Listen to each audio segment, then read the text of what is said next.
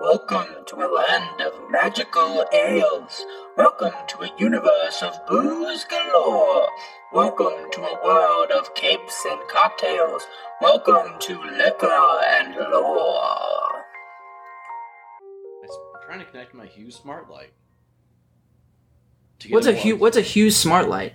It's a little light. It's like a ribbon I tape to the back of my TV. Oh! And then it casts a glowing light that you back behind the TV onto the wall behind the TV. Yeah, I have the same thing, but it's called a Groovy. Oh, gotcha. The Groovy. A Hue light sounds more professional. It does. Sounds like you got yours from down the street. I got mine it sounds like a TikTok. Yeah. Where'd you get this Groovy? Well, I actually went to I bought mine at the hardware store. Marty's fucking works. You got it from the hardware store? Yeah. Holy shit. Okay, I don't know. I got mine for a Christmas gift from Jade's uncle, so... Oh, man. Taped together by him. Yeah. There's 4 light bulbs with duct tape. It's actually just a bunch of Christmas lights tied to the back of the tape. Does yours have a continuous color wheel that you can select from? Well, you can like pick a color wheel, and then there's like 2 options. You can have the whole color showing or part of the color showing. And the part color is kind of nice because it like actually changes with the show, like, or whatever you're watching. And like the bottom will be yellow and the top will be red. So it like works pretty well. I don't know. Oh, yeah. Wow, mine can't do that. Wow, well. But are you just picking red, orange, yellow, or do you have like a continuous gradient of color you can choose from? I can do that if I want to. Yeah, I don't usually though. I usually just use it for the TV. So I feel like I've mentioned this before and I got made fun of, but I have a hard time finding string lights for for my large TV. Oh. Well, you just gotta buy multiple packs of them. Wow, Chad. You wouldn't be able to plug them. Well, maybe you could get them both set up onto the TV. You think? Yeah, there's a way you can do. Like you can fuse them together. There's a way to fuse them together. Oh, and to cut them and stuff. Okay. So there's a way you can like link them. Well, I could probably make that work for my humongously massive television that I. Yeah. Wow. I mean, first world problems with your. I'm saying, dude, it's really hard going through life with a really big TV. I can never find stuff for it. I really feel for you, Chad. That's really got to be a bummer that you can't put that up. You know, that would really complete your setup too. I know, it would be kind of nice, wouldn't it? Yeah. You'd never leave your living room. I don't anyway. It's already weird that I'm not at home right now. I made it. All right, so we want more like a Last of Us. Oh yeah, I was going to say a nice sky blue, but that's not spooky enough for what we're doing. I mean, I feel like a good red or like a red orange. Does it have like blood. A black light? Not like no. Does like the a groove have light? a black light? No. I thought so. Anyway, it could. You can talk shit on Groovy all you want, but it sounds like Groovy's got a little more going on for it. So I wish it did have a black light and you turned it on, and there was just stains all over your living room. Well, welcome to Liquor and Lore. Hey. We got new episode coming at you. We're your hosts. We got Chad. Kiefer. Sorry, Kiefer. And we got Marty. Yep. And myself, Sam. So today we're going to be talking about The Last of Us. We're talking about the show. We're talking about the game. We're talking about the downloadable content. And then, of course, we're going to talk about that juicy, juicy, beautiful lore. Yeah. You made that sound really, like, pornographic. I mean, we're here to talk about lore. It's in the brand. We love a juicy lore. Sometimes it's sexual. I don't know. This is making me uncomfortable. I don't know if I want to. Especially with that red light. Now it's just romantic.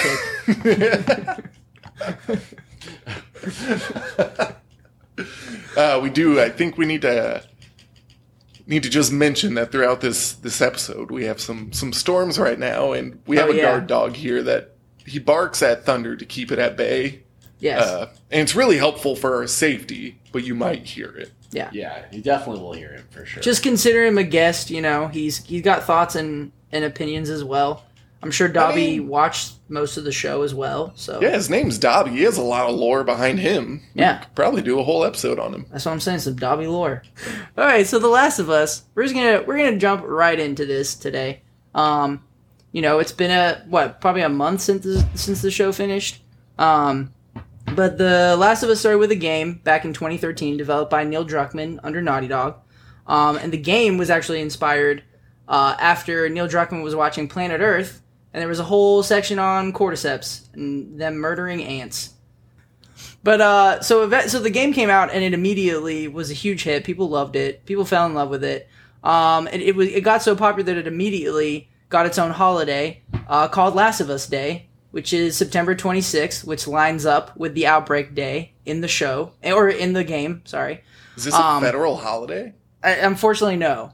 Oh. But it might be one day if there's an actual, pandemic of cordyceps on September 26th. I don't think we need to bring that up right now. The world is already at its, we have stuff going on, so we don't need that. Yeah. Maybe we should put in a little trigger warning before this. It's pretty heavy content. I guess. I will say the first episode of the show, it spooked me a little bit. The way they explain it, they did we can talk about it more once. Yeah. Well, yeah. But so Last of Us Day pretty much became a promotional tool for The Last of Us. The first Last of Us Day, they had people writing in on Twitter and making posts just saying how they would survive the outbreak. It was a little weird because they were write in your stories how you would survive the outbreak, real or not. And it's what do you mean real? But I don't know. I didn't participate, so who knows? I feel like that's a bunch of people who really think they would be able to survive an outbreak really well. Sure. But they're probably the people who would not be able to survive an outbreak. Yeah, probably. The people who are actually just sitting on their asses playing the video game instead of actually... Yeah. And I say that about myself, too. I'm Absolutely. Definitely a skeleton on a couch that people find later on when they're looting houses. Without lights on the back of your TV. Well, yeah, maybe. I don't know. Maybe by that, if a big old cordyceps pandemic comes around, I'll buy some lights because I'm going to be inside for a long time. That's fair, yeah. But yeah, so and then it also Last of Us Day became a promotional tool for Last of Us 2, and that was kind of built up over I think 3 or 4 years or something like that. Last of Us 2 actually came out during the actual COVID pandemic, which. We won't get into Last of Us 2 in this. There's going to be spoilers for everything else except for Last of Us 2. But needless to say, we were all feeling pretty shitty, and after playing this game, I felt shittier. So it was... Oh, yeah. Yeah. The entire game is just making you feel horrible over and over again. Yeah, it was one of those things where it was oh my god, I'm so excited I get to play a new video game, COVID, we're in lockdown, I can't do anything, I'll play this video game, and then you're playing the video game, and you're Jesus fucking Christ. But... Yeah. It's not a happy game. It's not a happy show. And I guess maybe this is what you were talking about earlier, but I guess there's going to be talk of suicide in this episode and stuff. Yeah. So I guess we can do the whole, not that many people listen to us or whatever, but feel suicidal, talk to someone. Yeah, please do. And also, that's our... And also trigger warnings for this episode. We're going to be talking about some pretty fucked up things. Pretty much all the fucked up things. So, yeah. Yep. But yeah, so then the show came around this year, 2023.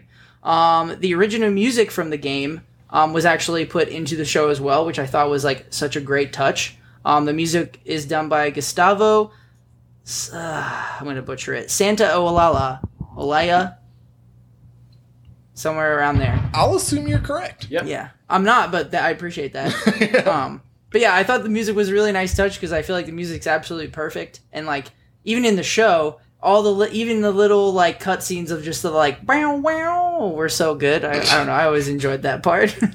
Yeah, it sounded just like it. That was crazy. Yeah. What are we gonna drink before we jump in? Oh right, what are we drinking? So what we're drinking is called a brain hemorrhage, which I felt couldn't be more perfect for The Last of Us. Yeah, brain hemorrhage. And it's basically a shot or a bomb, whichever you want to call it.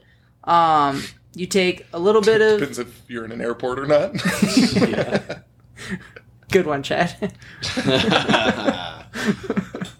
So the brain hemorrhage starts with a little bit of peach liqueur, I myself used elderflower liqueur, which was delicious as well. So a little bit of liqueur, a little bit of Bailey's, Irish cream on top, and then you take a little bit of grenadine, you just pop it right in there, and it creates a little nasty looking brain hemorrhage. It was like a weird like jellyfish or like brain hemorrhage looking thing. Yeah. There's also Sorry, go ahead. Looks like a lot of Netflix intros, if that makes from like 10 years ago, like Daredevil type of intro, where like, there would be some kind of liquid dropping in and it makes all kinds of shapes. Sure. I see what you're saying. Or like any mystery crime drama in like the mid 2000s kind of. Exactly. Yeah. There's a density gradient involved. Absolutely, yeah, for sure. Science. But I did see. It's pretty fun. Yeah, it's fun stuff. Well, should we make one right now and take one? Yeah, let's do it. Let's do it. All right, so I put in the peach schnapps. Yep. Next, I put in the Baileys, right? Yeah, make sure you put a little spoon over top though, so it goes in slow. Because you also want it to sit on top, right? Yeah, use a tall, clear shot glass if you have it. You really want to see this thing. Yeah, and you want to make sure it sits on top. Oh, okay. The Baileys is floating. The Baileys is floating on top of the schnapps. Wow, that was really good. I can't believe you just did that first. So now try. what do I do? So now I just dump the grenadine on? Yeah, take the little bit of grenadine, like probably like a little quarter ounce, and just blop it on in there. Whoa! Brain hemorrhage! This thing is wild looking. Well, I guess you might as well drink it, right? Yeah, and be warned though, it curdles a little bit, so it'll feel a little quick. solid. Yeah. Yum. All right, ready? All right, ready? Cheers! Yeah. Cheers! Tastes pretty good actually. Yeah, it's not bad. Like peaches and cream. Yeah, it's pretty good stuff. What else? Well, that's great. What else are we drinking? But there is this like newer stuff that I discovered recently. I actually drank some when I was in St. Louis. It's called Jameson. Oh, we just bought some too. We actually just saw some of that at the store. Oh, nice. Behind the counter. And Yeah. Hang on, we'll go get some. Be right back. It's like some top shelf shit. Be careful with those fucking glasses, though. I swear to God, break that. I forgive you. Be fine. Don't be worried about it. If you ever break anything, just you can tell me you broke something. It's really nice coming to your house.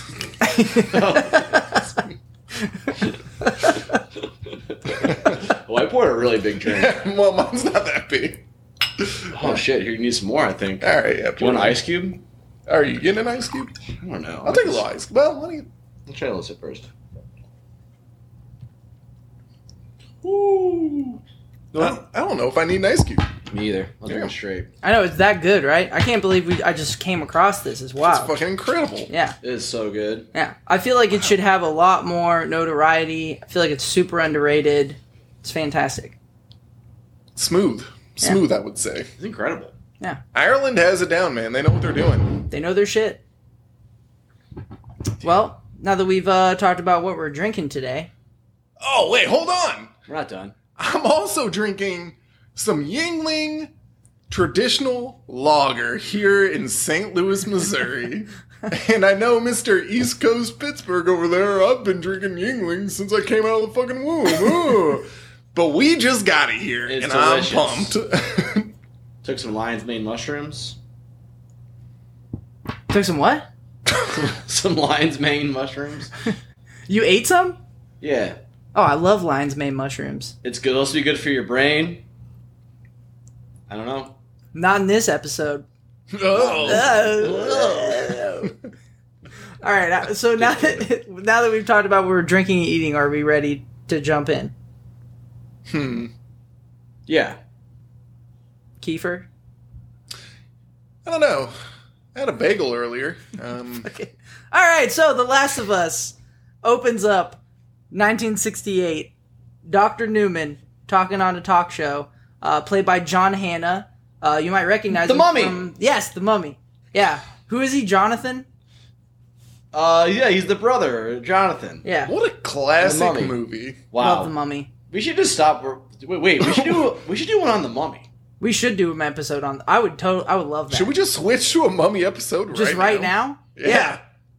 Sure, I haven't put hours into this at all. We can totally switch it up to The Mummy. Perfect. That works out really well. What's the opening scene of the first Mummy? the opening scene. Oh, I watched it is. recently. It's Imhotep. Yeah. And it's his origin story, and his narrator saying, "Once upon a time in ancient Egypt." And the CGI is horrible. I mean, like, rightfully horrible for the time, you know what I mean? Okay, but somehow The Mummy 2 is even worse CGI than Mummy 1. Well, so I remember when The Mummy 1 came out, it was renowned for its CGI. Yeah. I mean, it was a big deal. That was like one of the first time they get something like that crazy. Yeah, because, I mean, they made, like, all of Egypt out of it, and then the mummy himself.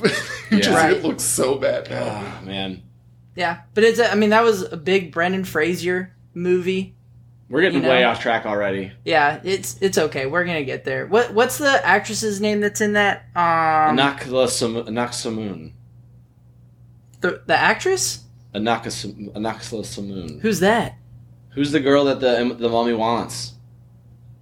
Anakla Samoon. Is that okay? But is that Brendan Fraser's love interest, or that's the other girl? Kind of, but we learn in The Mummy 2. They're like connected. They're like sisters. That they're like each other in a past lives or something. Right. Okay. Well, yeah. So, so John Hannah, who plays Dr. Newman, is talking about pandemics on a talk show with another doctor, and is this in The Mummy? This is not in The Mummy. The Last of Us. Oh. I wonder if that could be canon, though. Like, when is The Mummy actually set? No way, Jonathan would be a mycologist. He doesn't have the drive for it. Maybe he got rich off of the Mummy stuff. Dude, he was a bum, man. He would blow all of his money on whores and blow and like everything. Like, he would not live long after he maybe he hit rock bottom and he's like, you know what? I think mushrooms are my thing now. Wait, wasn't the female the mycology expert here? What are you talking about? Talking about The Last of Us or The Mummy? The Last of Us. Okay, no. we have gone to, we are way too far off. You're talking about the opening scene. You're thinking about the woman. That's in the second episode. Yeah, you're thinking about the one that's in like Indonesia or something. Yeah, they go and fine, and she's like, just kill them all, You're like 2 minutes too We're talking ahead. about the first scene. Yeah, where Jonathan is saying, well, theoretically, if the planet warmed up, yeah, that's what I'm with you. Yeah. It's fungus you have to worry about. It's like what he was. How about this? Starting now, no more talk of The Mummy. No more mummy talk at all from here on out. I'm not necessarily against the mummy talk as long as it doesn't get too off. Sam, we just made a rule. Anakasamon. All right, so first episode. Also, I should say we are going to do this chronologically by events, with the exception of Bill and Frank. They will be all together, and then everything else we're going to do chronologically as best as possible. So it's Anuxinamoon. Anuxinamoon? Anuxinamoon. Anuxinamoon. I can't really read it and say it. I gotta just hear the movie how he says it, I think. All right, we should pause, watch the movie. No more mummy talk. No more mummy talk from now. here on out. 1968 talk show. Dr. Newman, played by John Hannah from The Mummy, Anuxinamoon. God damn it! He's talking about fungus and how, like, they're talking about pandemics and how someone would happen. Dr. Newman brings up fungus, and his co-scientist next to him is like, oh my god, okay. Starts talking about how fungus alters minds, brings up cordyceps, basically talks about how cordyceps can become puppeteers, and they can, like, devour the host within, and then basically move a non-living body. But the other scientist says that the bodies are too warm, they can't live in a human, or cordyceps can't live in a human body. But Dr. Newman says, what if the planet gets warmer, they evolve, they get a little stronger, they get into the body, and the talk show host is like, so what do we do then? And all Dr. Newman says is, we lose. And then it's super awkwardly silent, and they're like, we'll go to a commercial. Dr. Newman sounds like a good person to have at a party. I know, he seems like a lot of fun. He seems like a fun guy. He did. Yeah. See what I did there? That didn't take long at all. No, it was very fast. Yeah. He also talks like he's already lived through a potential apocalypse. Well, he's also Maybe he has, dude. There was this one time he went to Egypt and some crazy shit went down. Anyways, he's also chain smoking cigarettes in this too, so he does seem kind of street. So I'm telling you, it could be canon that he is Jonathan from The Mummy. But unlike The Mummy, we don't have a band of Magi's that are going to save the day. No, this is true. We haven't seen Where we season 2. lose the fungi takeover. Yeah. Okay, so jumping forward in time, we're getting to Jakarta, Indonesia, September 24th, 2003. This is 2 days before the outbreak. And a professor, Ibu Ratna, is getting picked up by Lieutenant General Agus Hidyat. Ibu Ratna is played by Christine Hakim. Lieutenant General Agus Hidyat is played by Yayu A.W. Unru. They're both Indonesian actors and producers. And Ibu Ratna is a professor of mycology, which is just the study of fungi. She gets picked up interrupting her lunch, rude as shit. And Can't skip lunch. So, yeah. People know what that's from. Anyway, so she goes to like a lab and she basically gets taken to this dead woman with a bite on her. And the professor's checking this out. She checks out the bite. She kind of cuts it up. It looks kind of funky and white underneath. And she checks in the mouth, and there starts to be these little like tendrils coming out, little cordyceps guys. And the professor freaks the fuck out and like just runs out of the room. And she starts asking questions about the woman. And we find out that this woman was working at a flour and grain factory, which the professor immediately says the perfect substrate. And she started attacking people, bit 4 others, and all of them were shot and killed by the police eventually because they just kept attacking people. But the person who bit the woman was not found along with 14 other people. So there's just at least 14 people just running around with a bite on them and just like, probably killing some more people. And so the lieutenant, he asks, like, what do we do? What's the vaccine? What's the deal? And Ibu Ratna just tells him there's no vaccine possible and just says bomb. Bomb the city. Just bomb the city. But I wanted to stop here and kind of talk about cordyceps a little bit. Marty, I feel like we need your scientific expertise here on these cordyceps fungi. Yeah, so the cordyceps. So cordyceps is like a broad family of fungi, specifically fungi that form mushrooms. The ones that are parasitic are from the genus Ophiocordyceps, and in nature they can infect mostly insects and can change their behavior to get them to behave in a way that'll help the fungus complete its life cycle. So like the most commonly studied one is one that infects ants, and it will basically mind control the ant to get them to crawl up to like just the exact same height on like a piece of grass as they can, and the ant will clamp down to the grass with its jaws and just hold on, and it'll just kind of stay there until the fungus then sprouts out of the ant's body and then rain spores down on the colony beneath it. So it's like the fungi is like, it's crazy. It literally like hijacks the ant's body, somehow knows how to get the ant to a certain elevation on a piece of grass, knows how to get the ant to close its jaws on that grass and hold tight, and then just, from there the fungus will do its thing. I think that might be the most terrifying thing about The Last of Us is the fact that something like that already happens in nature. Yeah. Like, that's fucking crazy. It's nuts. And like they still don't really understand how the fungus does this. Like, the most recent report I was reading said that it doesn't even look like the fungus infects the ant's brain at all. The brain's actually the one part of the ant it doesn't infect. So it's not like the fungus is controlling them from the brain. Somehow the fungus is just hijacking the muscles, and the fungus just knows where to bring that ant. It's not like looking through the ant's eyes or anything. It's like not in the brain at all. Well then, okay, a couple other examples of parasites that can mind control.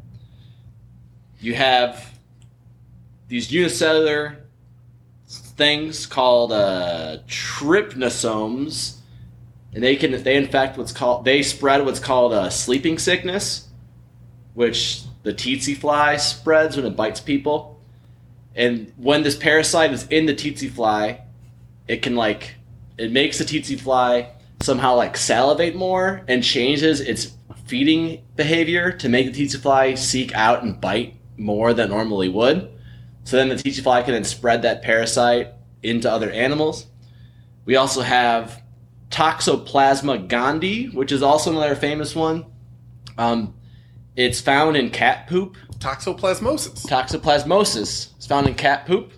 If someone's pregnant, they're not supposed to go near cat poop for this reason, because this organism could possibly affect a baby also. Yep. But what it does is it lives in cat poop, and the reason it lives in cat poop is because it infects rodents, and it does something in the rodent's brain where it makes them unafraid of cats. So then the cat... It's kind of like rabies. So then the cat will eat... So then these little mice and stuff will just walk up to a cat eats it, now the parasite lives in the cat and completes the second part of its life cycle, and then the cat poops, and then the mouse goes by the cat poop, and then it's not afraid of cats anymore, so then it gets eaten by the cat again. So like the parasite's found a way to make mice literally not afraid of cats, just so the mice can get eaten and get put back in a cat. Jesus. Is that fucking wild? That is wild. It's a there's like a lot of other examples of like parasites that like do things to make the organism be eaten or like to help it spread, but those three are the ones I think that have like directly changing the behavior, or like mind controlling it in a way. The fucky thing is like, it's not like a parasite has the brain capacity that you and I have. You know it's what I like mean? someone. Right. It's either just a crazy coincidence that just exists because it can, or like these parasites, like especially the fungus ones, like have a level of some kind of weird intelligence that like is not even like we can't even really comprehend it, or we can't really compare it to the type of to our concept of intelligence. Like especially the ones that infect the ants. Like if they're not hijacking that ant's brain, how do these fungi know to control the ant to make it move to the top of a blade of grass if it's not actually in the ant's brain? Like it has to be sending the exact electrical signals. Exactly. And do that. When that they find them, sense. They're all in like the ant's muscles and stuff. Mostly. Oh, God, so they're somehow like just controlling the ant's body, but they're not seeing through the ant's eyes. So it's freaking crazy. But so they're just moving this thing without even like there's that's fucking weird. And they know like exactly they can like cause it to. They even like cause like I don't know. They can make like they do things to make the ant's jaw stronger, so the ant's jaw can like clamp onto that grass and stuff that we said earlier, where it'll hold onto the grass until it like blooms with mushrooms, then rains spores everywhere. But anyway, in the show they say that like these fungus can't live in the human body temperature, which they can't. And then they propose that like if climate change happens, then the fungus would have to adapt to warmer temperatures. Which, maybe, but like if the fungus is already living inside of other animals, those other animals' body temperatures, insects' body temperatures might change. They're not really like warm-blooded. But regardless, one of the reasons they work so well in insects is because like insects don't have like blood vessels like we do. They're just like hollow husks with kind of like a blood soup. They just kind of like sloshes around inside of them. Oh, okay. So there's a lot more like empty space for the fungus to like fill out in. Huh. Where like the human body's pretty complicated, so we're pretty packed in there too, you know. Yeah, we have a lot in there. So hopefully the mushrooms couldn't ever infect humans, but who knows? I mean, it is funny. Like, so you say they can't infect humans, and as soon as I feel like The Last of Us came out, I feel like I was checking Reddit after that, and people were like, "First person has a fungi infection" or some shit going on, and like it's now I keep seeing it on Reddit pop up like every now and then. It's like first like cordyceps infection in a guy, and it's like, okay, I'm sure like, and it's never turns out to be anything, but I feel like now after The Last of Us, any type of like fungal infection is just gonna get posted on Reddit, and people are gonna flip their shit about it every time it happens. I mean, it could possibly happen. I mean, I don't know. It's weird when you think about it. Like the mushrooms, like there's already like, you know, like psychedelic mushrooms and things like that have a way of like altering our brain conscious and like Yeah, but that's just chemical reaction. Like, it's not the mushroom, moving into our brain and doing something. No, man, the mushrooms are trying to teach us things, dude. They're trying to show us things. No. Well, anyway. Marty, thank you for that scientific explanation.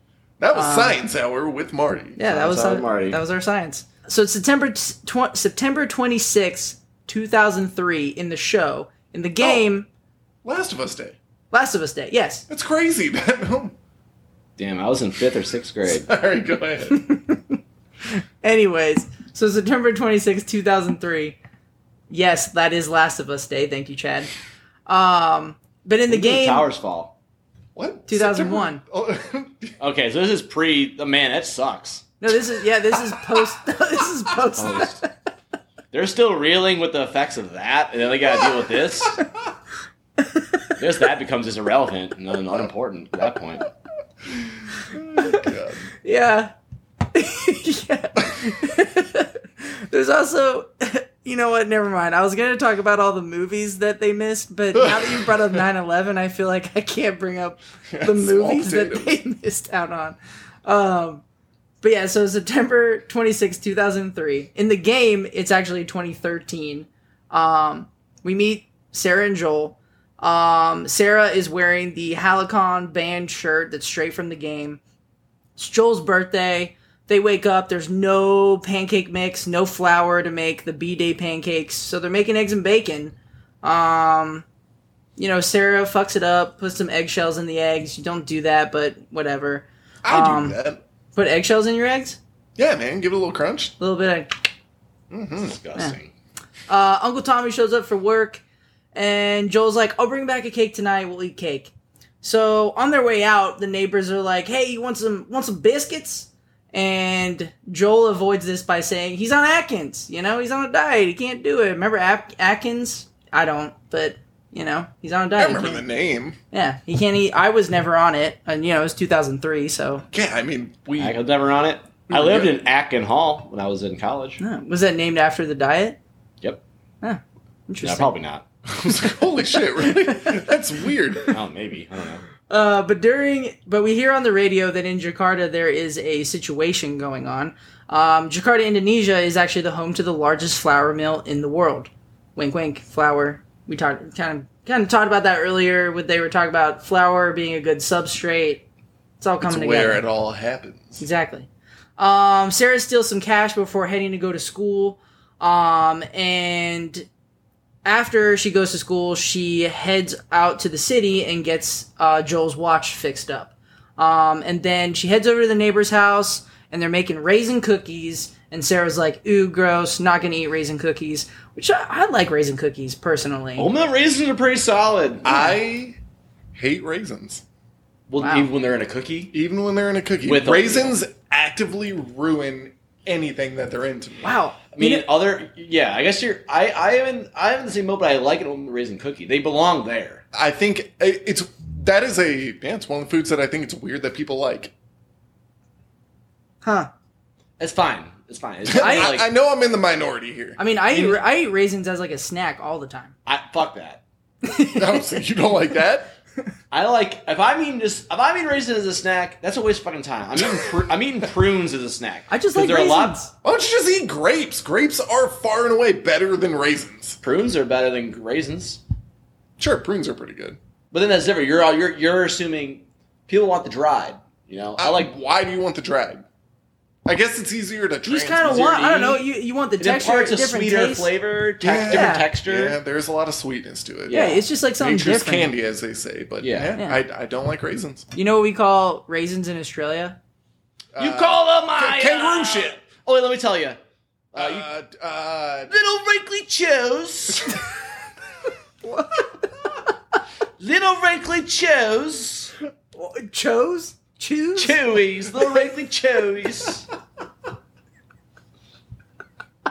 That's British. That's so British. Oh, yeah, you're right. That's too British. I'm not even going to tell you now. I like Oh, come on. Now, little wrinkly chews are now You call them little... You can't do that to people. What do they call them? Okay, we call you call them little shrinkies? We call them shrinkies? We call them sultanas. Sultanas? That was Yeah, a sultanas. massive letdown. Why? Is Oh that just my like God. is that just like what raisins in a different language? No, I don't know. It's just I just remember getting a little box of sultanas when I was, for recess, for morning tea. I'm looking this up. Oh, sultana. Sultana Is that a grape? It means grape. It's probably just grape in a different language. Oh, there you go.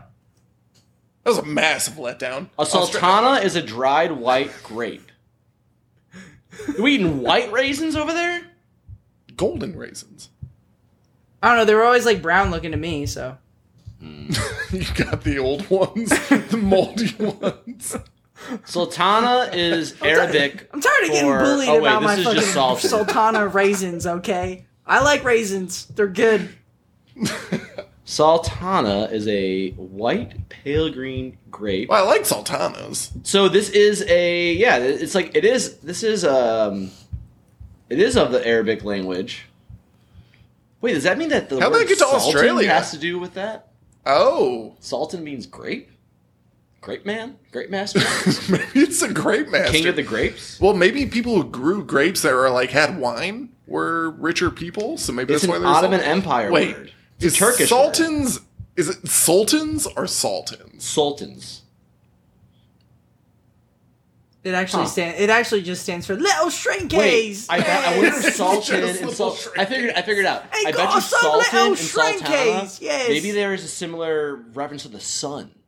Oh, Sultan, like that's like everything like kingship. probably like kingship. Usually like God, kingship has to do son, with sons sun and stuff. god. Okay, All right. okay. As much If as I anyone want is to, familiar with- keep talking If about anyone- sultanas. Yeah, sorry. If anyone's familiar with the Turkish language, I'm very sorry if I'm misunderstanding this. I'm literally just thinking this through as I'm reading it and googling it. But if anybody does know, If you do know, sultans, please write in. Yeah, sultanas, give us a bell. Let us know.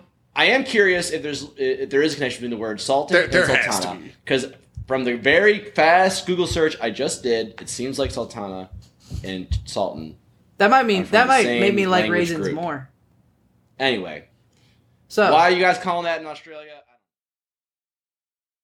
So how do we even get to raisins? So the neighbors are making raisin cookies, and God Sarah damn and Sarah is like not interested. So again, she's avoiding eating flour. But the old lady who ate the biscuits earlier in the day is totally munching on some raisin cookies as well. And there's a scene where Sarah's looking through the movies, and behind her in a blurry Scary. thing, you can see the old lady twitching and like putting her mouth open. It's very creepy. It's so good. So they did a spooky. good job with that. They did. And the dog Mercy is sitting right there like definitely not having a good time. Is any of this from the game, or is this all just show? No, like, I didn't this- know if they had like a DLC that showed this scene or something. No, all of the stuff in the very beginning of like with Sarah, that's completely not in the game. The only Cool. stuff Well. which that was a great question, Chad, because Yeah. now the stuff that's about to start is all in the game. So Yeah. yeah. Thank you Yeah, well done. for your good questions, man. You're talking about fucking sultans. Sultans and, and shit, yeah. Hey,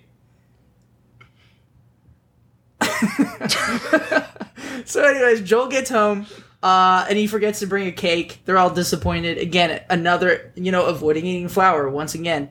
And Sarah gives him the watch, and it's fixed. And he's like, "Where'd you get the cash?" And she says, "I sell drugs," which is right out of the game. Dialogue, all there.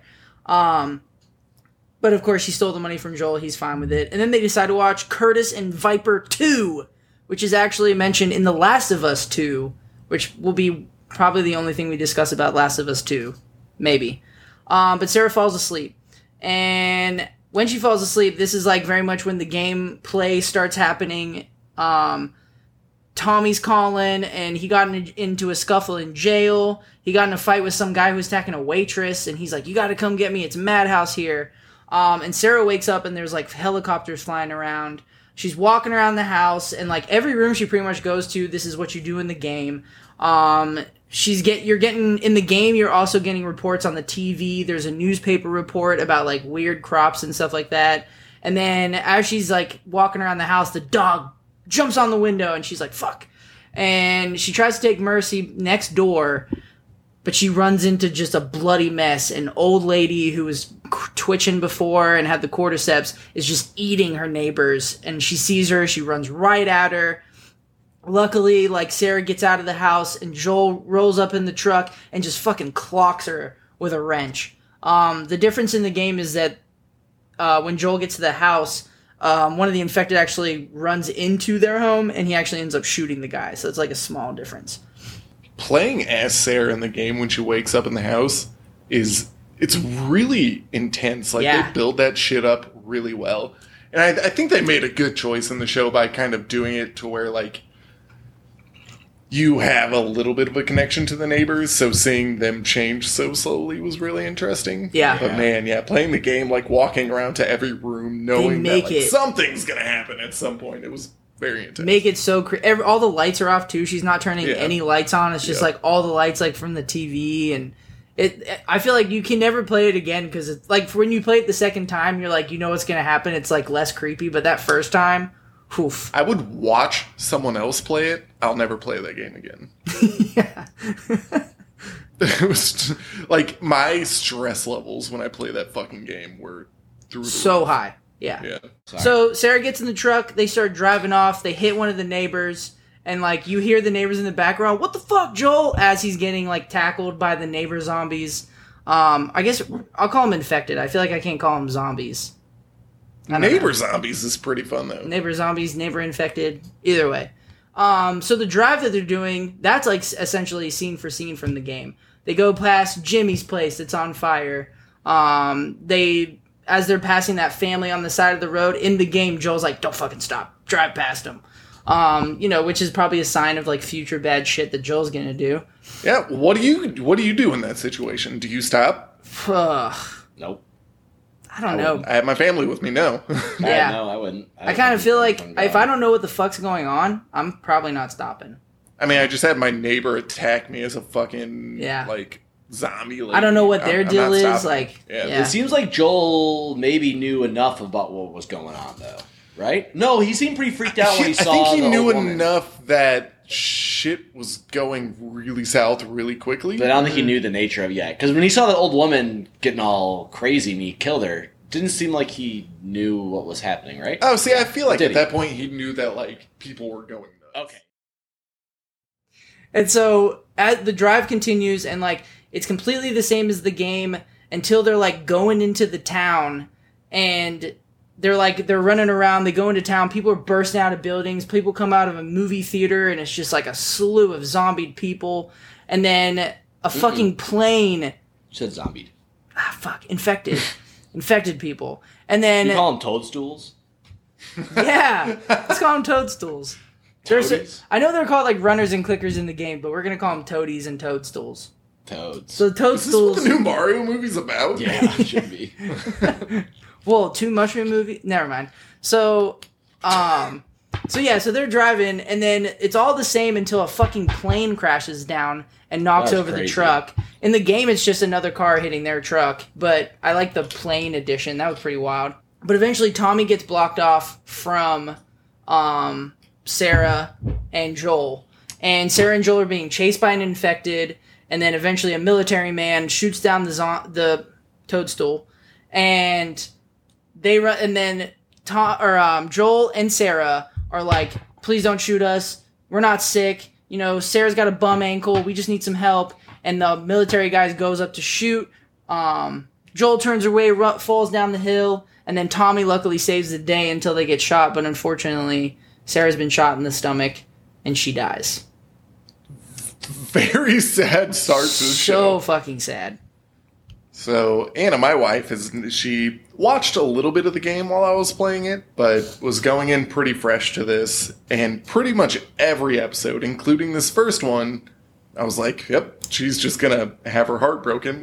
Yep. It's really fucking sad. Over but I do want to ask you guys, what's the right move there for society? What are you talking about? Like, military probably shouldn't be doing that. Shouldn't just be shooting people and letting them out. But they know an outbreak is happening in that town. Right. Yeah. You probably just contain them, right?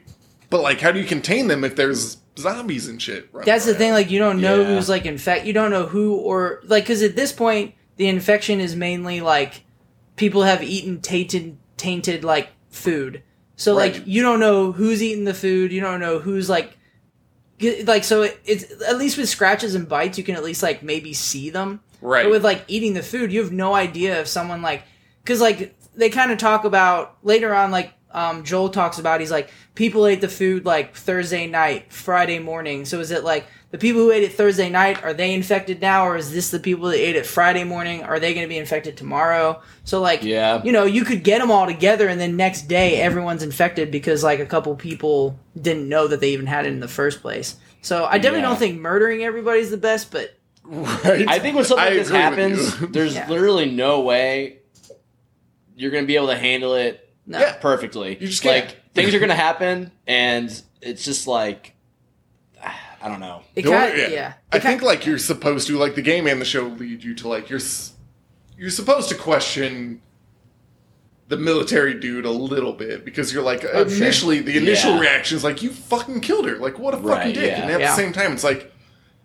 I don't know, you have a massive infection going on. These people are trying to escape what might be a quarantine zone. They're covered. They're also ruin humanity. They're also covered in blood. Like, you don't know whose blood. Like, and I also think in the game, the military guy seemed way more apprehensive about killing them than the show military guy. The show military guy, dude, he shot fast. Yeah, he was like, he made one. Are you sure, sir? And then bam, did it. The game guy was at least like, it's a kid here, man. Like, so yeah. But. Yeah, it's a good part about the game and the show. It's makes you think about pretty much impossible situations. Yeah, it definitely makes me think that like if this ever happens, like I'm not gonna go to the army. I can tell you that. No, so. You avoid the army. But so 20 years later, it's 2023. In the game, it's 2033. We're in Boston, and we're gonna go with one of the later episodes, but because chronologically it becomes first, we're gonna talk about Riley before we get into anything else. Speaking of feeling pretty fucking sad, we're getting a flashback for this is a flashback episode for Ellie. She's in this Fedra school at this point. Listen to a Walkman, and some Bethany dickhead comes up and takes it off her head, and Ellie kicks her ass. Apparently she meets up with Captain Kwong. She's been sent to the hole a bunch of times, but Captain Kwong's like, look, you're smart. You could be an officer in Fedra. But apparently they got all the perks and stuff, so, like, you know, might as well get into it. So she says yes, but later that night while she's sitting in her room, which has, like, all the memorabilia from the games, we got the Savage Starlight comic books, Mortal Kombat posters, astronaut posters. Basically anything you collect in the game is, like, in Ellie's room, or at least is, like, a reference to the game. Mortal Kombat poster, very important. So as she's sleeping, she gets woken up by Riley, who breaks into her room. Riley's played by Storm Reed. You might know her from Euphoria or Wrinkle of Time, or two other things that she's been in. Oh, Wrinkle shit. of Time. Yeah. Is that the little sister in Euphoria? Mm-hmm. Little sister. No, my God, I did not connect that I knew at she all. looked really familiar. Yeah. Well, she kills it in this. Yeah, she's very really good. So good in this. Yeah. The inside the episode after this, her like parts in it where I thought were really good. That's like definitely worth watching. But she says to Ellie, "Come with me for a few hours and have the best night of your life." And the best night of your life is going to the mall, baby. Going to doing the mall stuff. So they're on their way. Sorry, can I talk about the mall real quick? Yeah. So the mall all of a sudden is something that it seems like it's a building preserved in time from when all of this initially happened. What the fuck is this arcade do? Like, malls are dying. A mall in 2013 that happened after this would not look like that. Well, it would be... It was 2003, though. Yeah, this is 2003. In the game, it's 2013.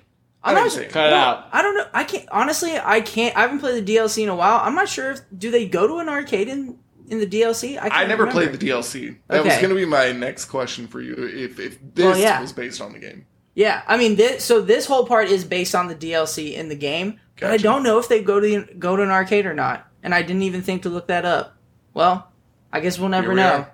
We'll never know. We'll never know. But on the way to the mall, they're like kind of jumping through buildings. They're sneaking around. They run into this dead body that just has a bottle of Hamblin whiskey. Hamblin whiskey is not real. Made for the show. Glad you looked it up. Yeah, I did. I looked that one. Yeah. But the body falls through the floor, and the girls are like, we're gonna drink this whiskey, like, let's get drunk. So they're getting drunk and going to the mall. Like, what a day. Drinking a dead guy's whiskey seems like a bold move when there's an infection going around. Right. Yeah. Yeah, they didn't think that one through too much. Well, we know why Ellie was okay, at least. So. Well, I mean, the whiskey didn't do anything bad to him as far as we know, so it worked out fine. The whiskey would probably sterilize the fungus. That's a good point. The whiskey would probably kill it. There you go. You just drink enough Jameson. Maybe we would be fine during. Wow, maybe people just needed to drink alcohol. They would have been okay. That's it. Well, so they make it to the mall that is apparently... What do you say? So whiskey translates to water of life. So there you go. That is the real vaccine. What a healthy outview. They make it to the mall, which is like supposed to be completely sealed off because it's got a bunch of infected in there. But they get in there, they turn all the lights off, and it apparently seems pretty chill. Like there's, no infected. Seems pretty fine. Riley says we're going to go and check out the 4 wonders of the mall. The first one we see is the escalator, which was not one of the 4 wonders. It's now the 5th wonder, because Ellie's mind is fucking blown by the escalator. She can't believe escalators are cool. They're pretty sweet. If you've never seen one before, I bet you it's even cooler. So I don't care. I still enjoy them. Every time I'm on an escalator, I think it's very cool. Huh. It's a big piece of machinery that just guides you downstairs. Yeah. It always freaks me out. Have you ever seen them when, like, the stairs, like, they, like, open them up? Like, it's, like, not... Yeah.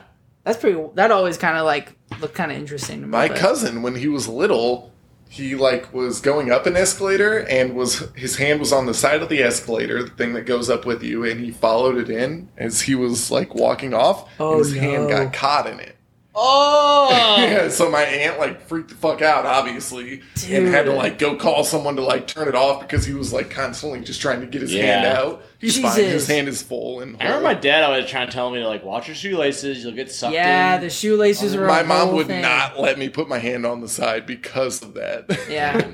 Escalators are not child-friendly at all. I don't think they're safe things in general, but man, they look cool. Just the way the stair rises. Yeah. It's very satisfying. I saw a video one time, people on an escalator, and the escalator just kind of like caved in on itself, and they all fell into the gaping maw of gears underneath. Jesus Christ.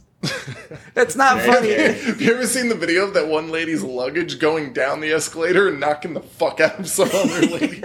Dude, crazy. So they're kind of walking through... the mall, and they're talking about how people looted the mall. They were always picking up sneakers. They definitely didn't pick up soap. And then they were not picking up Victoria's Secret lingerie. And they also both Ellie and Riley are like, how could someone ever wear Victoria's Secret lingerie? Fun mall story. Yeah. When I would go to the mall with my mom and my stepdad, whenever we'd walk past Victoria's Secret, my stepdad would stop and start talking to the mannequins in the window at Victoria's That's awesome. Like to fuck with you, or just like he just to fuck with me, yeah. Okay. And it worked. Was he like hitting on him, or just like having a regular conversation? Oh no, he was just like, "Hey, ladies." That's funny. That's good stuff.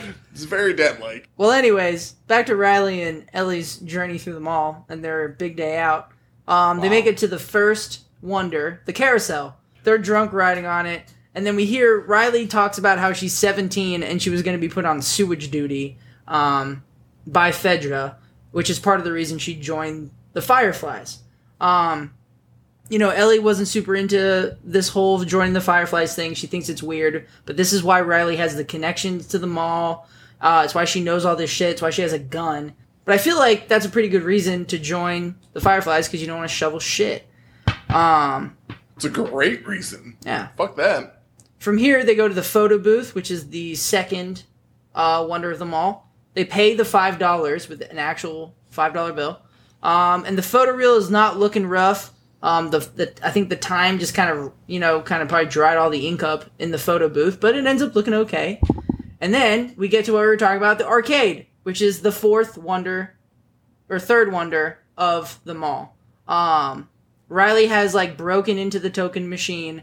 They go ham on some Mortal Kombat, and they're having a great time. And it's kind of funny to watch them play and like try to figure out how to play a video game, since no kid has ever seen a video game in this world Except But for also, them. no kid So- has walked up to a Mortal Kombat game in an arcade and actually tried to learn the moves. They always just button jam, You no just matter fucking what. button jam, yeah. If it's post-apocalypse or not. This is maybe true. maybe This is these true. days you could Google it all, but Yeah. But also, I mean, but it is funny watching because even the joystick, like Ellie's hitting it, not like Yeah. holding it to move it. Like, it's kind of funny.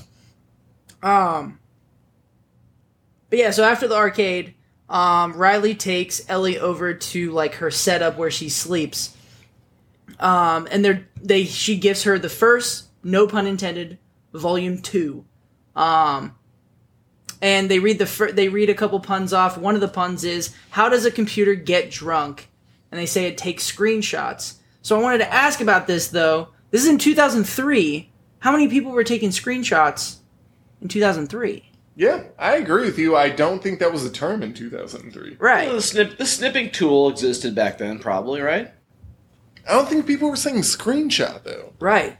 Like there were computers, so maybe they were taking screenshots, but I don't think it was like a common enough thing to be a pun.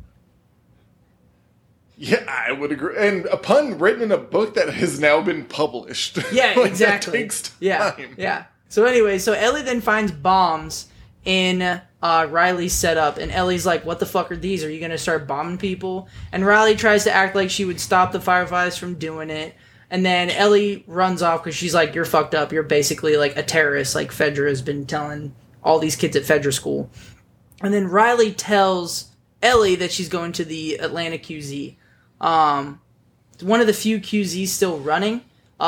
Later on, we actually find out that that's where Joel's getting like drugs and guns from, is from the Atlanta QZ. So that's where Riley's going to be posted. And basically, she just wanted to see Riley and Ellie, or she wanted to see Ellie before she left. And Ellie still tries to storm off until she hears a scream in the Halloween store, and Riley set up a little screen to like fuck around with her. And this is the fifth wonder, the Halloween store. They make up.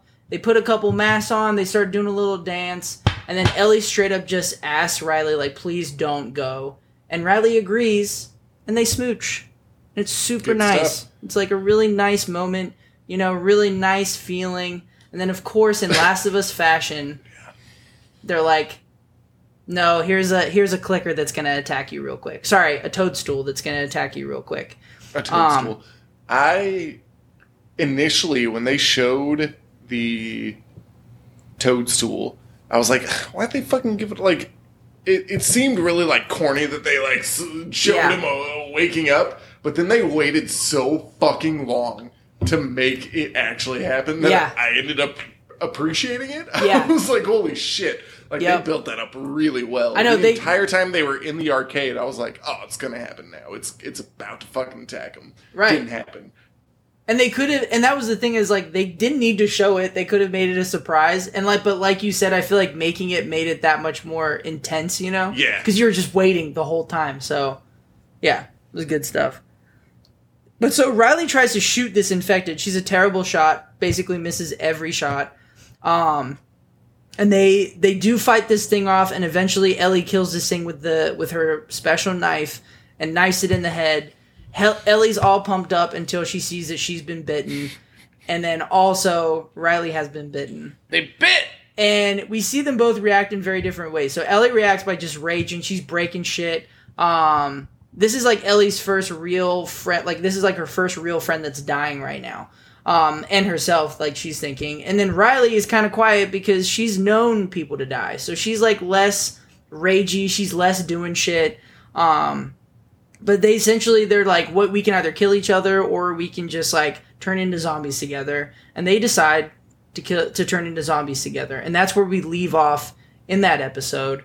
A lot of that is like essentially right out of the DLC content. Like the Halloween store, the walking around the mall, the dancing with each other, the kiss, like the infected coming in. That's all from the DLC. I think there's even a Glad I comic never book played too. it then. It was fun to not know Yeah, what was going to happen. what was going to happen during the show, Yeah. because there were a lot of points in the show where I was Sure. like, oh, here it comes, here it comes. Yeah. And the DLC is like, I think it's probably worth like checking out because Yeah. it's like plays at the same time when Ellie's trying to revive Joel after he gets like stabbed essentially, or the pipe through his stomach. Oh, and yeah.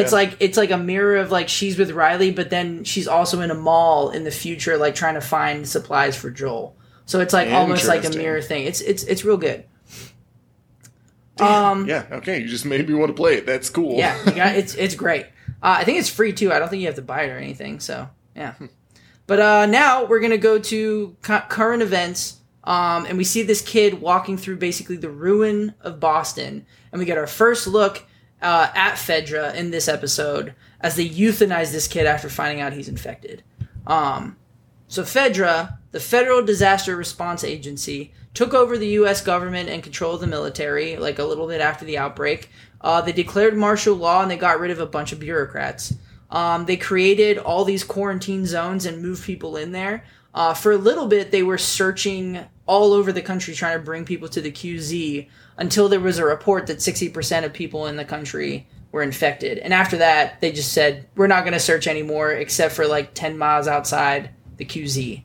But eventually, these QZs turn into police states. It's basically like fascist government is running it. They've got strict rules. They're killing civilians for breaking like really small rules.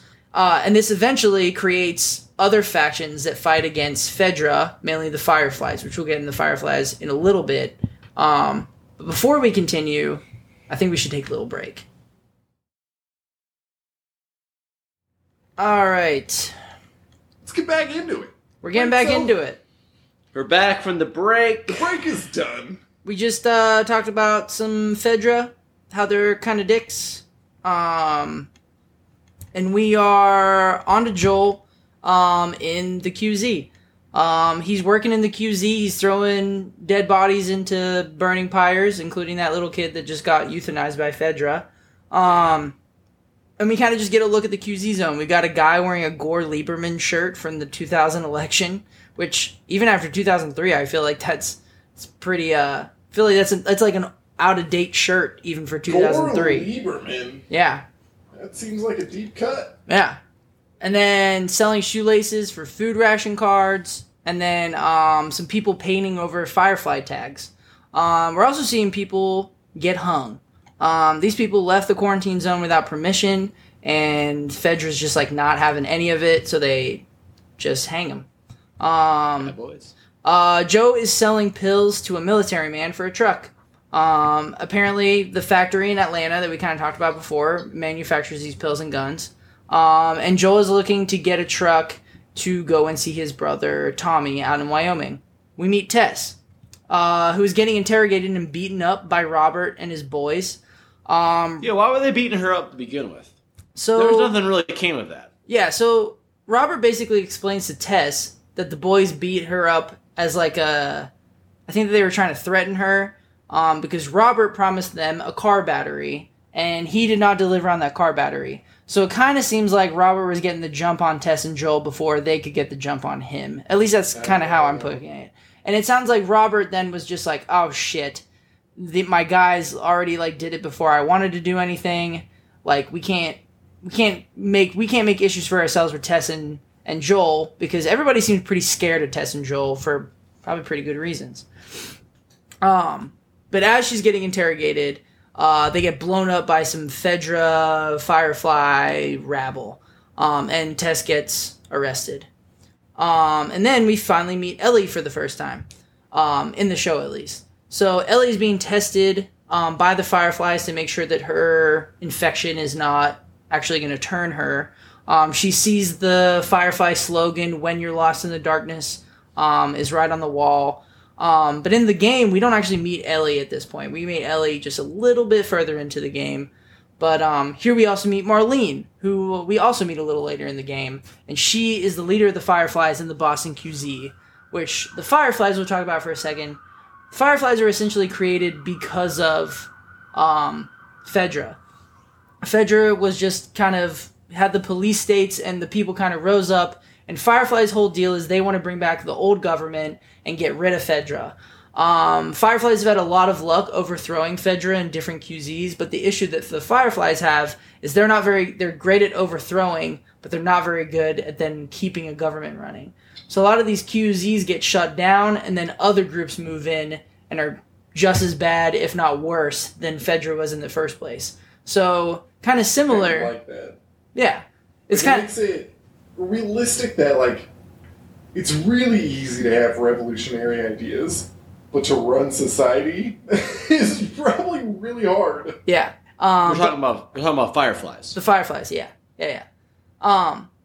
So Marlene is actually played by her voice actor in the game, Merle Dandridge. Yeah, no it's shit. pretty cool. Yeah, very cool. Yeah. She says in the inside the episode that she essentially aged up into the character. Huh. So when the show came out, she was like the perfect age to play Marlene, which just makes her, I think, even a cooler character now in the show and in the game. Fucking awesome. Yeah.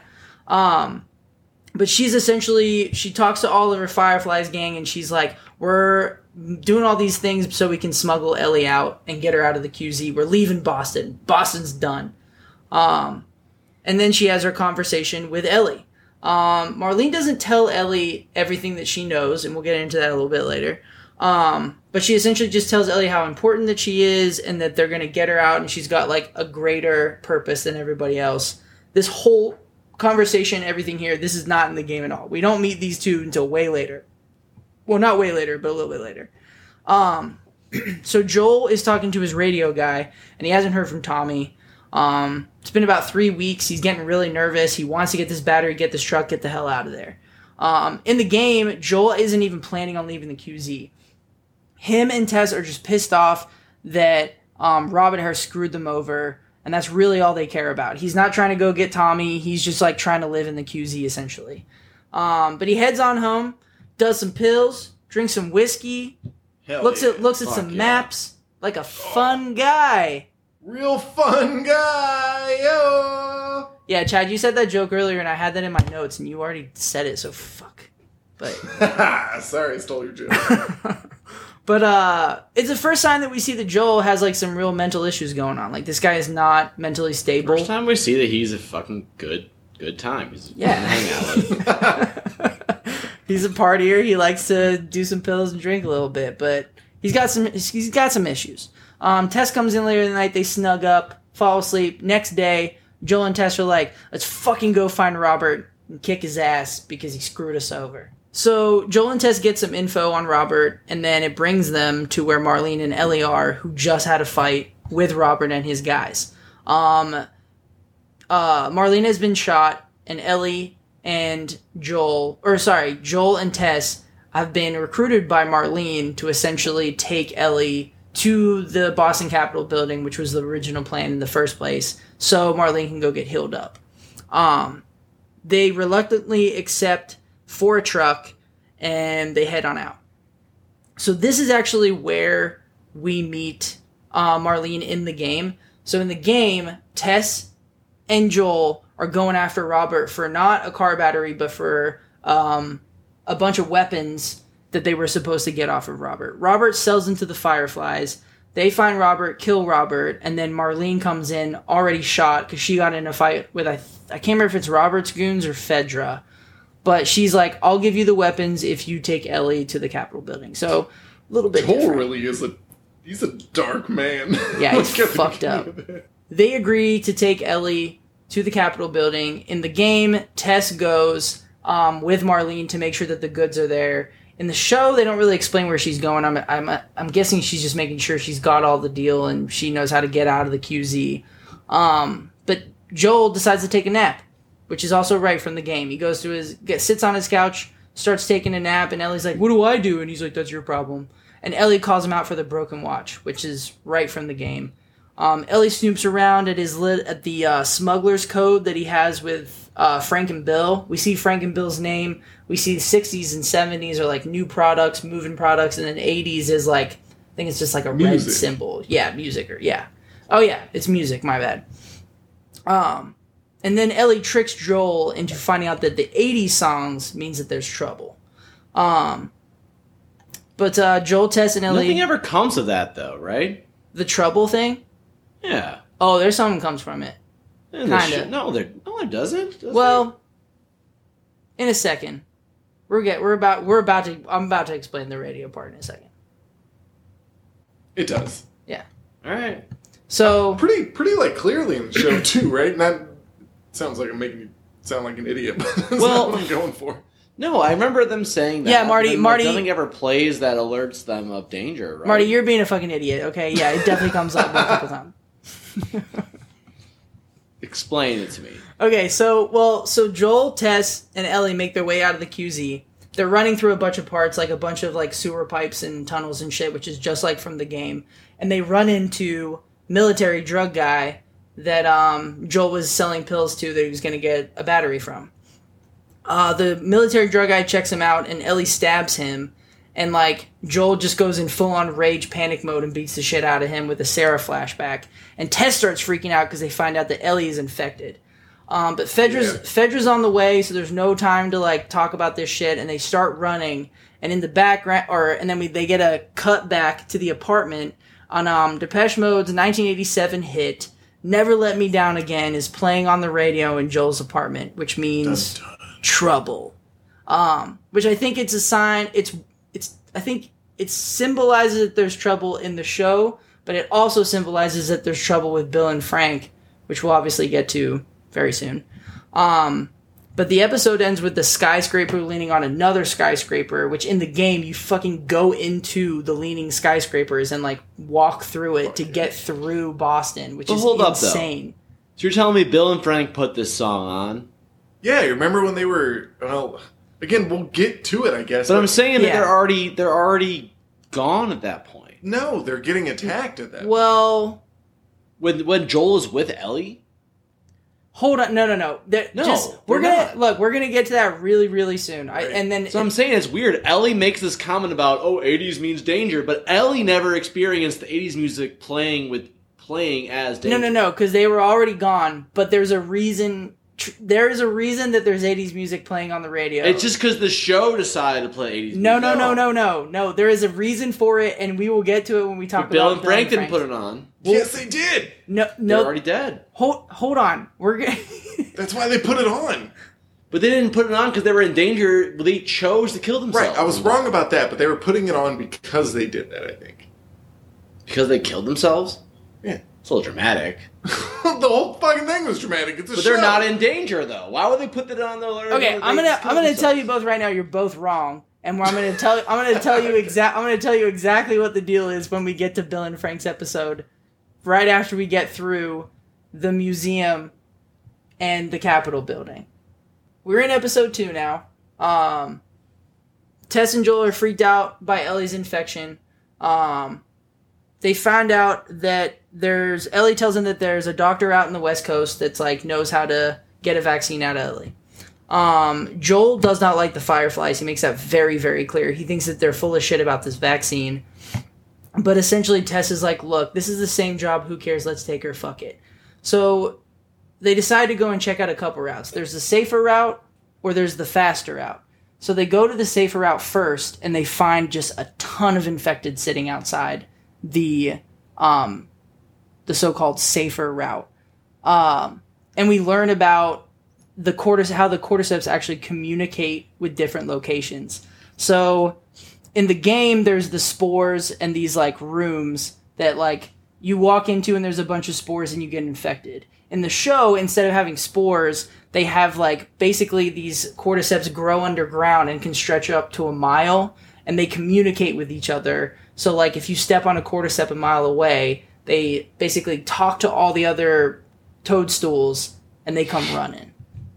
Good change, in my humble opinion. Yeah, I like that too. And it's actually inspired by mycelium. Is that how you say it? Mycelium? Mycelium. Which grows underground. So they see that and they're like, okay, we can't go that way, so we'll go the faster route, which is the museum. And the museum is straight out of the game, and we get our first look at a clicker. Well, our first like up close and personal look. Which, damn, they did such a good job on the clickers. Yeah, they were sweet. So fucking cool. Wish they would have given me more clickers. I get why they didn't do it, because they're dangerous fucking things. So in a TV show, it's pretty crazy to think, like, you'd survive that multiple times. Sure, Man, sure.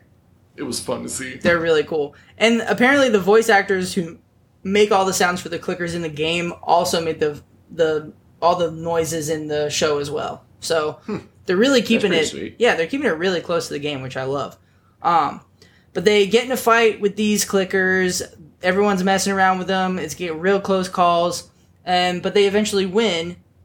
And Ellie gets scratched up, and she says, "Well, if it had to be someone, wink, wink." Winky. But they get out of the museum and they get on the rooftop, and we get a really nice view of the Capitol. And Joel asks, like, "Is it everything you hoped for?" And Ellie says, "Some ups and downs, but you can't deny that view." And that's Can't deny that view. and that is right out of the game as well, just like word for word. And it's a good moment in the show if you've played Yeah. the games. Like, It is. I feel like it's Joel and Ellie's like first like real like maybe we don't hate each other moment. So we make it to that Capitol building and it's deserted. Like there's nobody in the truck, nothing's working, and they go into the building and all the Fireflies are dead. They've been killed by clickers. And we find out that Tess actually got bit back at the museum. And she's already, like, getting so much more infected than Ellie was. And she's, like, really pushing Joel, like, you have to take her. Like, I don't care that you didn't feel the same way about me. Like, you gotta take her. This is real shit. And then she says, save who you can save. And she's like, take her to Bill and Frank's. And Joel just takes Ellie and drags her out, kicking and screaming. And we get, like, this fucking creepy scene where it was weird. It's so so weird scene. and the one of the toadstools touches one of the cordyceps, and it communicates with a group of infected who come running, and Tess is inside, and like they're not even paying attention to her. There's gasoline all over the floor. She's got a lighter in her hand, and this fucking infected guy comes up and like cordyceps kisses her. Yeah, they like cordyceps make out. Yeah. It's weird. And I was looking at the IMDb casting, and the guy who's casted as that person is casted as Infected Kissing Man. So. Oh, man, nice. Infected Kissing Man. Yeah, that scene was uncomfortable. Yeah. It was so uncomfortable. He can throw that on his highlight reel. That I thought it was a little too weird. Yeah. But that's also what they do. They want to get right in your mouth. I guess, but like the infected bite you, you don't see other infected like making out with each other. Right. Yeah. I thought it was weird. It was creepy, but I was also like... It was creepy. It was also like, I don't know if we needed that. Yeah. So. Yeah. But then she blows them all up. She, the actual lighter that she uses is apparently like it's a Easter egg for the Uncharted games, which I never played, so I can't really speak too much on it. But she blows up the Capitol building, and Joel and Ellie are walking away.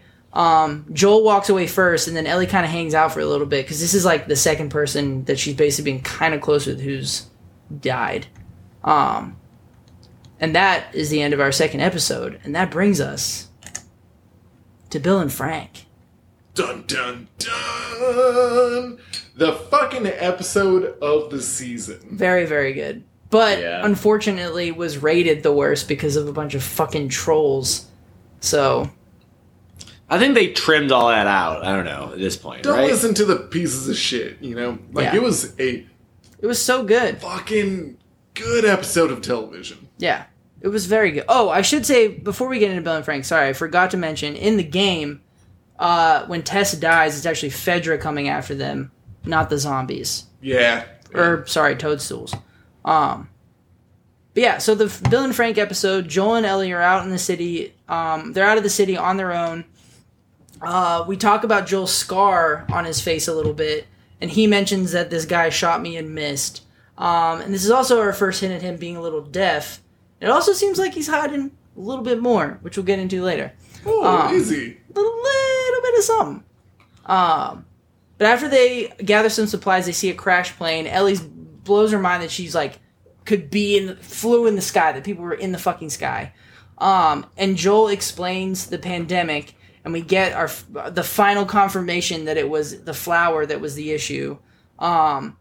Basically, cordyceps mutated, got into the flour or sugar. We know it's flour. And people ate the tainted food Thursday, Friday. They get sick, and by Monday, he says it was basically all over and the world was done. Joel then is trying to prevent Ellie from seeing basically just like a pile of skeletons, like a bunch of dead people. And he explains that about a week after the outbreak, the QZs became too overpopulated, so Fedra basically started killing people, and he said dead people can't be infected, which is, it's fucking morbid. Although the plane thing, I really felt his view on that, because he was like, not all it was built up to be, because flying fucking sucks. Flying's amazing. The act of flying is amazing. Yeah, the act of flying is amazing, but the whole traveling part fucking being on a plane is horrible. Yeah. Yeah. You're just packed in there so fucking tight. It's uncomfortable. It's just like, ugh. Yeah, they've made a beautiful thing that we've done as humanity. They've made it horrible. It's a horrible experience. Well, yeah. It didn't have to be horrible either. I feel like it never used to be just pack everybody in there as tight as possible. Like, I feel like it used to be a kind of a nice experience. And a lot of other airlines, like international airlines, are actually like not too bad to fly on. So yeah, international, you have a little more leg room. Yeah. I'm a tall boy. More. It's very uncomfortable. Oh, I bet you it's even worse when you're tall. Like, yeah, it's I'm horrible. a normal size individual, and I don't really like it. I can't imagine being tall. Flying to Australia. You guys should try flying first class. Did you fly first class to Ireland? Yeah. Did you? Really? No. Oh, I was like, Never holy flown shit. first class ever. I was like, all right, just shelling out like fucking tens of thousands of dollars for first class. Yeah, I just said this. Yeah, like the regular class on the Irish airline was very nice, but it was still pretty cramped. It's still But it was pretty cramped. less cramped than like most of the American Yeah, regular airlines yeah. planes. Sure. So it was definitely nicer. When I flew Yeah. to Australia, it was less cramped, but I still couldn't sleep. So it Yeah. was like 13, 14 hours of just Jesus. sitting. I felt like I was going fucking crazy. Yeah. Yeah. After we get that very morbid dead people can't be infected, we go back to September 30th, 2003 in Bill's neighborhood. We see the group who was murdered being evacuated from the town that Bill's in. And Bill is just hanging out in his bunker watching the whole thing from his surveillance cameras. And he says, "Not today, you New World Order jackboot fucks."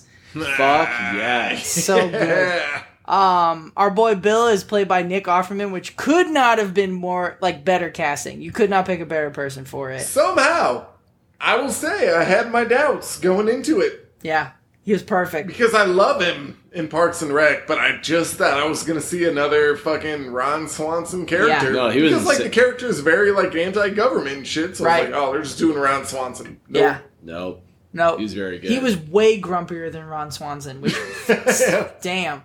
But Bill's bunker is stacked. He's got all the guns. He's got all the fucking weapons. He's got, like, gas saved up. The wine is upstairs, but, like, you know, no one's going after the wine, so that's fine. But after everybody leaves the town, Bill just goes ham. He starts fortifying the town, goes to Home Depot, sets up some fences, gets the electric and gas going, gets more wine, sets up some booby traps, makes a mean meal, and then he watches on TV, basically, watches a runner, Toadstool, get booby trapped by a shotgun. And he is just, could not be happier, content It was as hell. time of his life. He's having a blast. And then It did look like a good time. But then, on a beautiful sunny day outside of Boston, a man is attempting to reach Boston QZ and he falls into one of these booby traps, one of these holes. And that man is Frank. Played by Murray Bartlett. Do you ever watch Flying Lotus, the first season? No. Flying Lotus? Flying Lotus? Or not Flying Lotus. What's the show called? White Lotus. White Lotus. White Flying Lotus is the Yeah, band. yeah. Flying Lotus is the band. Yeah. He was what, the manager, right? Yeah, he was the manager in the first season of White Lotus, yeah. Not Flying Lotus. Like what I code to is Flying Lotus. But, so he falls into this hole and Bill takes him in. He lets him shower, he wines and dines him, and they're playing the piano and Frank attempts to play Long, Long Time by Linda Ronstadt. But Frank's kind of struggling, so Bill just gets on there and just starts showing him up. He's singing, he's playing, he's doing his whole thing, and they get it on. They, get it on. Yeah, wine and dine, and then they fuck. Yeah. I think one of my favorite lines from this episode was Frank, takes him into bed, and he's like, we're going to do this, but I want to tell you I'm not a whore.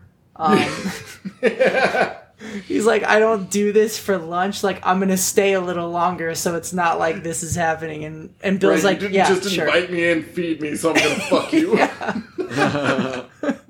And Bill's like, yeah, that makes sense. So, and Frank stays a lot longer, and he stays 3 years later. We see Bill and Frank are fighting about sprucing up the place for guests. And I guess Frank has met a woman on the radio, which Bill is none too happy about, because Bill does not like people. And the woman ends Bill's up doing the right thing. He is. He is. Like, talking to strangers on the radio and this shit, probably not the smartest thing He has to a do. good setup going. Right. But the woman ends up being Tess, so it does work out. And her and Joel go and get dinner at Bill and Frank's. And Joel essentially convinces Bill to start a smuggling relationship with them, which seems to work out pretty well for all of them. Some people get drugs, some people get stuff for the fence, but it seems to go pretty well. And we hear Frank and Tess talking about the song codes they'll use on the radio, which we saw back in episode 1. We then move on 3 more years later. We'll get to it, Marty. Don't worry, we're so close. But Frank shows Bill the strawberries, which he traded for a tiny gun, what he says. And the damn strawberries, man. What a sweet Goddamn strawberries. moment. Like, we get a Nick Offerman giggle. And Bill is, like, concerned about getting older. He says a very sweet, like, I was never afraid until you showed up. Which, like... What a fucking line, dude. Right. Yeah. Ugh. They're really just... They're making it hurt. Making it hurt. They make it hurt so bad. Yeah. That night, while Frank is sleeping, some raiders attack the stronghold. Bill gets shot, and he's just given all these directions to Frank. But his main direction is call Joel, which, like, shows that, like, Joel is the reliable guy. People are always counting on Joel. Bill being one of them. And Bill doesn't fucking rely on anybody. So it's a pretty big deal that Bill's like, call Joel. From this point, we go 10 years later. And these boys are old. It's been 10 years. And Frank is unfortunately in a wheelchair. He's sick. Craig Mazin said that, who is the writer-director of the show, it's an unspecified neuromuscular disorder, so it's like, something along those lines. They didn't want to be specific about it. So it's like Parkinson's-like. Or like ALS. Or ALS or Parkinson's, and they didn't want to make it specific. He didn't really give reasons behind that, but I think that's fine. I don't think we need to know. Well, also, and like, they don't know either, so. They could, exactly. There's no way they know what it is. They're Yeah. not going to a doctor who's going to diagnose them or anything. So Right, exactly. It's good that they didn't make it specific. Yeah, and Frank even says at one point, he's like, I would have died from this whether the pandemic was happening or not, so, yeah. They go to bed one night. And the next day, Frank has spent all night getting in his wheelchair by himself. Bill's not happy about it, but Frank says, this is my last day. Which is, Jesus Christ. They sit on the couch, and Bill is sitting there looking so fucking sad. Like, it is so, like, he's, like, Frank is just in it. It's... The amount of flustered he is makes a lot of sense. Oh, yeah. I mean, his, like... only person that he ever loved is just telling him, he's like, I'm done today, calling it. So Bill keeps saying to him, he's like, I'm not gonna do it, and then we get another fucking great line that Frank says, you have to love me the way I want you to, which just keeps getting worse. They get married. Bill cooks up a mean meal and makes Frank a pill cocktail with some wine, which Frank downs it immediately, and then Bill chugs his wine also. And like, so good. And as soon as it happens, I think everyone watching and Frank as well were like, oh my god, you just drank a pill cocktail as well. Bill basically says, he's like, you were my purpose, I did my thing, I'm content, and I want to go too. And like, a very like, it's like a weirdly sad, but also like, I don't know, weirdly nice moment at the same. It's like it's so many conflicting emotions. It's like you're so sad. I know. I think that's like perfect love right there. Right. Like, yeah. I don't know if yeah. Yeah. But so Frank says, "Take me to bed." Bill picks up Frank. They go to bed. And Joel and Ellie show up at the stronghold. It's definitely been a while, like things are unkept and dusty, and Ellie finds a letter from Bill, and it says, "Tomb whoever, but probably Joel," and it comes with a key to the truck. And the letter says, "If you find this, please do not come into the bedroom. We left the window open so that the house wouldn't smell, but it will probably be a sight. I'm guessing you found this, Joel, because anyone else would have been electrocuted or blown up by one of my traps. Ha ha ha ha ha ha ha. Take anything you need. The bunker code is the same as the gate code, but in reverse. Anyway, I never liked you, but still, it's like we're friends, almost, and I respect you, so I'm gonna tell you something because you're probably the only person who'll understand. I used to hate the world, and I was happy when everyone died.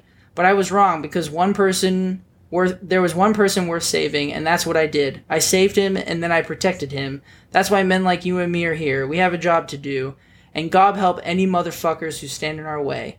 I leave you all my weapons and equipment. Use them to keep Tess safe until such time as you and she decide you've had enough. At that point, I recommend pairing 40 Vicodin with a nice Brunello." And in that point, Ellie reads the note, and she stops at the point where it says keep Tess safe. Right, but yeah. They show the letter, and you can kind of read a little bit more.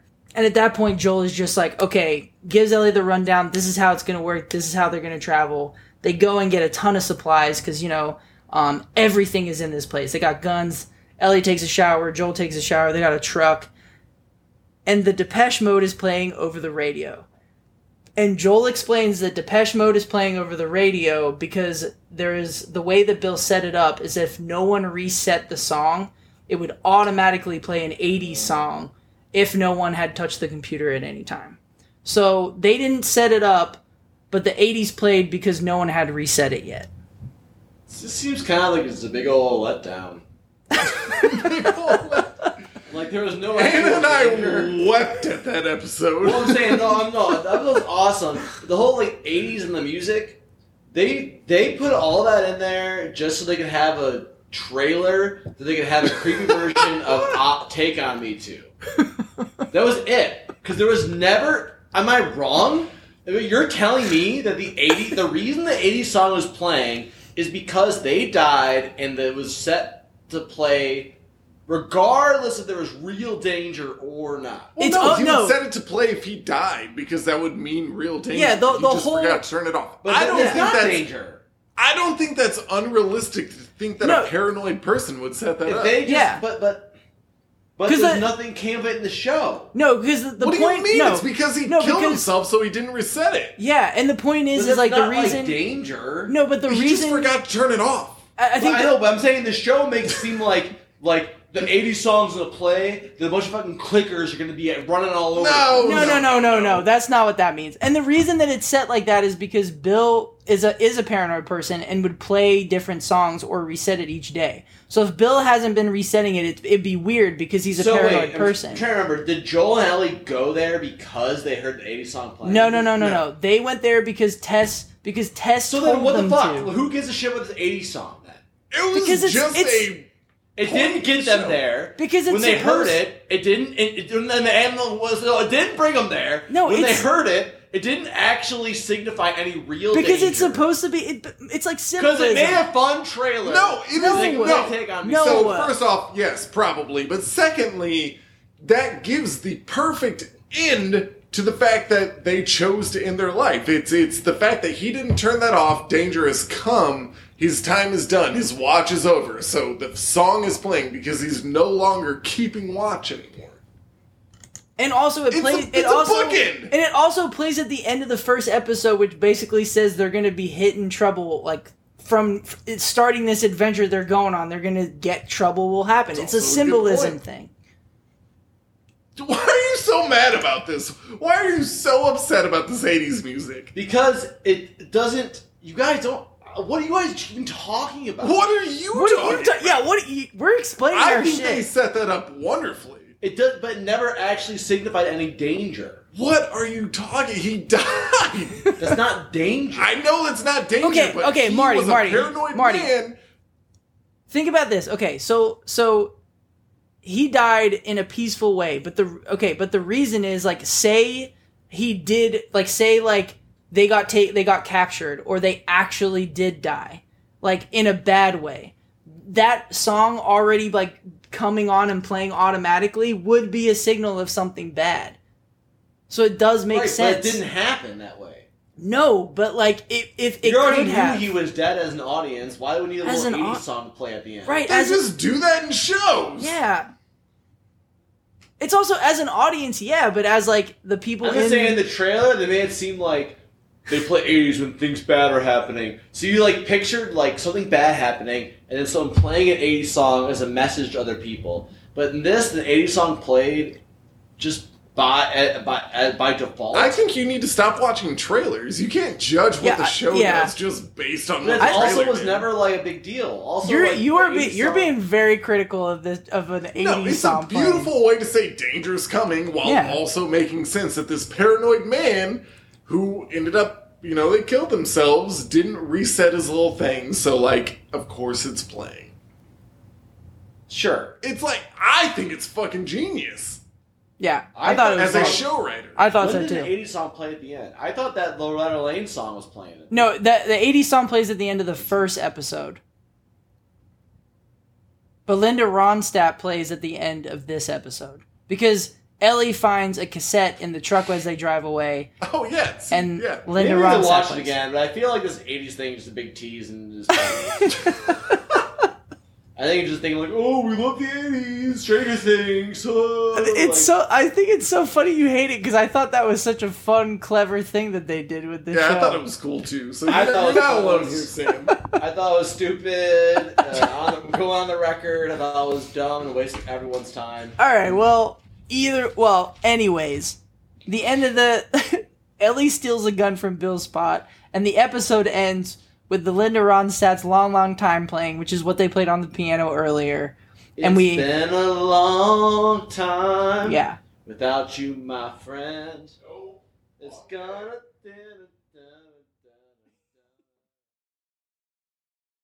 But in the game, you play with Bill, and you go through the game. Like, you go through his level, and you're looking for a battery in Bill's level, and...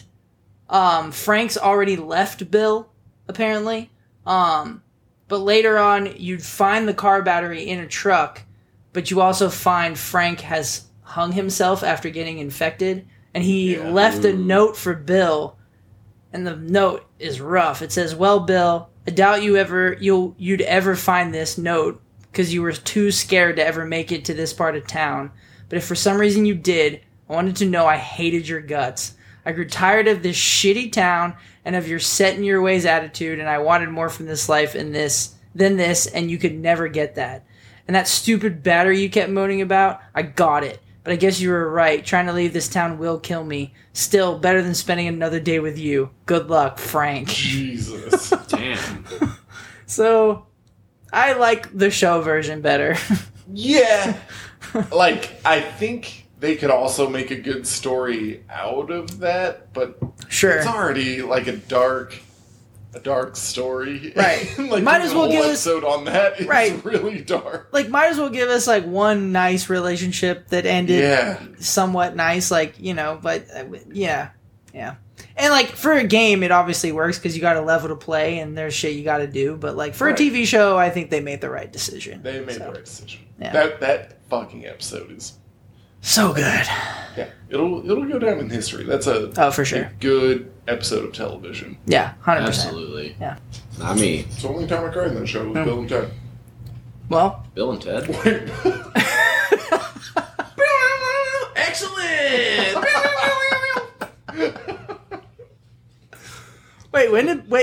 When did Bill and Ted come out? Oh, probably that. 2002. No, that'd be the 90s. 2001. Right? 2001. Bill and Ted. 2001. Bill and Ted. 2001. You think the first Bill and Ted came out in 1989? That old? It's really old. So Bill and Ted means trouble.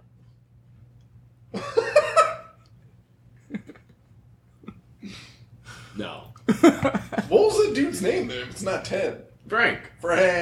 It The mummy really Imhotep just ruined all and of Jonathan and the hot librarian actress. I mean, whose name okay. I couldn't remember. this. Very attractive. Oh my god, what is her fucking name? Rachel something, isn't it? Rachel Weisz. Rachel Weisz. Yeah. She's married to Danny McBride. No, Danny McBride. No shit.